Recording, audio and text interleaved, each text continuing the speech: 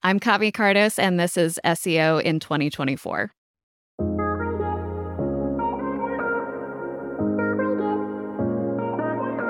Kavi, what's your number one SEO tip for 2024? My tip is to follow Google's lead and adopt a renewed focus on EEAT, which stands for Experience, Expertise, Authority, and Trust in 2024. we haven't heard the end of EEAT yet. No, definitely not. Okay, so why is it so important for 2024?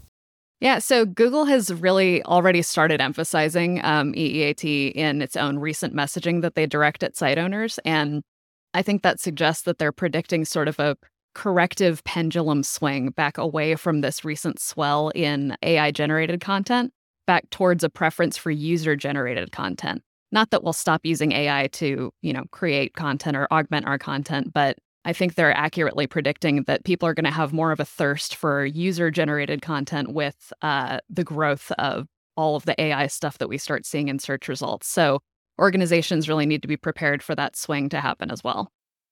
Great. Okay, so just before we dive a little bit deeper into how we augment or eat for 2024, you mentioned AI. So what are the good ways of what are the useful ways of using AI within content in 2024? Yeah, so I'll touch on this just a little bit later as well, but I think that it's really important to have a process for getting AI to give you the output that you're actually looking for. And that often means, just knowing what the right input is to give to ChatGPT or whatever tool it is that you're using. So just, hitting copy and paste on the content that it spits out for you and then hitting publish sort of automatically without taking the time to refine your prompts and know exactly how you should be talking to those models is really important. And do you have any tips in terms of what to include in those prompts? Yeah, so we do a lot of this work at Uproar and asking sort of the right questions up front and letting the model know exactly who the audience is and what the content is going to be used for is often really important. That helps to sort of refine the voice and tone that it will use in what it spits back out to you. If you don't do something like that, it sort of uses this generic tone that doesn't sound like it matches your brand, doesn't sound like it's authentic, like it's a human that's writing it. But if you sort of feed it a little bit more information up front, that tends to help sort of tweak it more closely to what your users actually need. Superb. Okay, and going back to EAT, one of the reasons why greater emphasis is being put on that is because of Google's relatively recent announcement of perspectives. The perspectives idea, I think, is really interesting. We haven't quite seen exactly how it's going to play out in its sort of final form just yet, but just the fact that they've introduced that to a new kind of search result suggests, like I said, that they are really predicting people are going to be clicking around and looking for human perspectives, user-generated content, content from subject matter experts, and not just what you see in those generic search results. And of course, we don't know if the SGE experience is going to play out exactly as it looks today either, but I think especially if it does, we will see more people clicking through to those perspectives results as opposed to just being satisfied with what's on that first page. Yeah, it's a neat way of perhaps keeping people in the SERP. Yeah, exactly. I mean, that's what they're after ultimately. So I'm sure we'll see plenty of that. So do you have any thoughts on the type of videos or other content that would classify as being appealing to Google when it comes to incorporating them as part of the perspectives results? Yeah, and I think video, you mentioned video specifically. I think that's a really important point, is that it's not just textual content that we're talking about here. It's, short form videos especially, and even like longer videos of the type that you'll see on YouTube and that kind of thing. When we're learning how to write in school, we're told, don't talk in the first person and make sure that you follow this sort of standard set of rules in writing about whatever your topic is. And I think that now we need to start thinking a little bit opposite of that and not be afraid to speak in the first person to say, my experience is this. This is why I am qualified to talk about this. And especially in videos, sounding like you're talking to a person, like you're advising a friend on whatever the topic is, rather than saying sort of more generically, this is true, XYZ, just talking like you're talking to a friend, I think it's going to come across more authentic, and I think it'll be rewarded in search results as well. You mentioned the phrase short form video, and you're talking about talking to a friend. When I associate those types of videos as vertical videos, are you imagining vertical videos? I am, yeah. And when I've played around with perspectives a little bit, not as much as I should probably, but I've seen a lot of that. And I mean, I think they're sort of to some extent looking at perspectives as a competitor for TikTok. So because Google sees so much of its traffic being pulled away by TikTok right now, I think they're thinking that that sort of short form vertical video is the best way to compete with what people are used to seeing on that platform instead. So is this a new form of content that content marketers, that thought leaders should be publishing? Or is it content that they're possibly already publishing if they're embracing Instagram or TikTok or other platforms like that? Yeah, so like you said, I think it's going to be new to some people. I think if a brand is already set up with a solid, TikTok strategy, Instagram strategy, that type of stuff, they're probably already doing stuff that looks quite a bit like this. But brands that have sort of stayed away from TikTok and Instagram to this point might have a harder time adopting that format. And again, speaking in that way, the more sort of casual, friendly way of approaching your audience probably doesn't feel natural to a lot of brands, but at least for some where it makes sense for the brand, it is going to be really valuable. So what if a brand has a fairly long sales cycle and they've got a fairly comprehensive content marketing strategy, and they've imagined every single touch point on the user journey as applying a different type of content to that? Where in the user journey and what type of content maybe comes before and after these sorts of short form videos? So if we're talking about like someone who's selling an actual product, so say an e-commerce website, for example, I think the type of content that comes from the brand itself and in the form of, short form video or text that sort of demonstrates a little bit more of that authority coming from the brand itself is probably more useful at the top of the funnel, where people are starting to learn about the thing that they're going to eventually buy. Less once you get down to the nitty gritty of, okay, I'm actually going to hit add to cart and make my purchase. When you get to that point, I think incorporating more user generated, so in that case, customer generated content is even more useful. So encouraging comments, encouraging reviews, that sort of thing. We already know that Google is training some of their own models on reviews at this point. So they're obviously taking a much harder look at user generated reviews and considering those to be even more valuable than they did before. And is it useful for brands to reach out to users to actually try and incorporate users within their own content on their own website as well? Or are you primarily actually talking about this as if users talking about the brand but on their own social platforms? Yeah, I think it's both. But I think if a brand can find a way to incorporate user voices into their actual on-site, housed content, that's a really interesting thing that I think we'll start seeing more of as well. A lot of brands aren't doing that right now, but again, that just demonstrates more authority, more trust from users in that brand and in that product, whatever it is. So yeah, pushing that to your own in-house platforms, I think makes a lot of sense as well. Superb. Okay.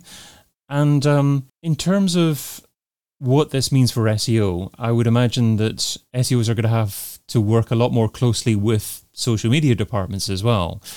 So what does that mean in terms of how they work together, what SEOs might have to do more differently, and I guess how SEOs can measure their value moving forward as well, if it's not so conventional in what they're doing? Yeah, so that's one of the most exciting things about this sort of shift to me is that I think it's going to naturally lead us into less siloing of marketing departments and more cross department work. And I've always advocated for, talk to your customer service representatives about what kinds of things customers are asking about and how you can solve those pain points using content or using SEO.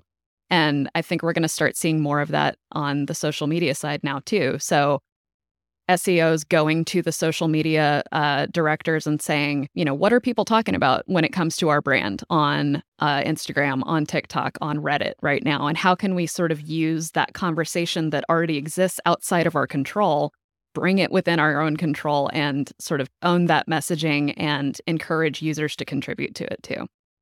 I guess the struggle is probably who owns that as part of the marketing? Because, I mean, as you say, traditionally, there have been silos within large marketing departments, and traditionally social media departments have owned this. Is it fair and reasonable to ask social media managers to give up some of that responsibility? I don't think it's so much giving up responsibility as just sharing information. Social media managers, I think, can go about doing the job that they're doing, but then passing off what they've learned and passing off the content ideas and that sort of stuff to the SEOs and to the content creators. So I'm not sure it creates a much different division of labor, but sort of more collaborative work that we get to do together, which I think is really exciting. So how does this interplay with search generative experience? Do you imagine that Google are going to be delivering AI-powered results, but at the same time incorporating perspectives and an opportunity to stay on the SERP from there? Yeah, it sort of looks that way right now. And again, I don't know if, once SGE is fully rolled out, if it's going to look exactly like it looks right now, because they're certainly getting a lot of negative feedback on it at this point. I've heard quite a bit of chatter, around the SEO universe that SGE is sort of useless and is just kind of scraping results or language from the top few results, and that's it. So what's the point when you can just scroll down and see the same thing, a few results down? So yeah, whether it rolls out the way that it looks now, I think is still in question, but we are going to have some version of AI generated results in our SERPs coming pretty soon.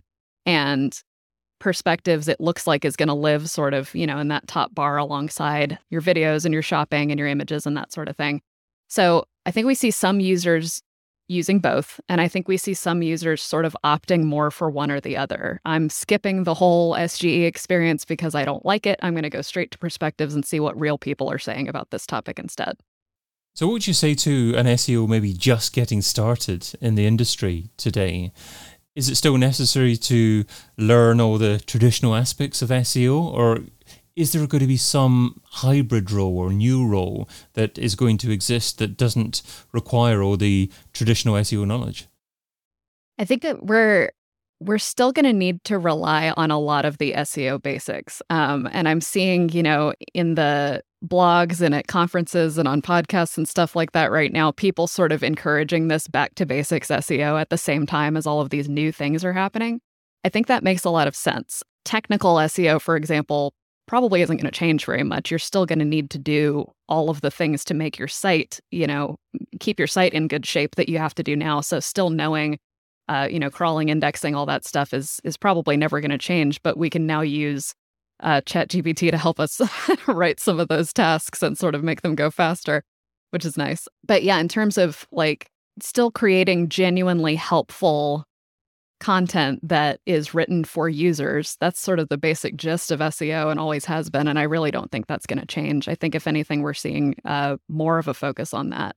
For people who are new to the industry, I think this is a really great time to be getting into SEO because you're coming in with a fresh perspective. You're not necessarily bogged down by the sort of old school, focus on your title tags and your meta description style of thinking, and instead can bring this sort of fresh pair of eyes to what we're doing. And especially with younger people who are more used to, TikTok and that sort of exchange that goes on social media platforms these days, I think that perspective is also going to be really helpful to this new era of SEO.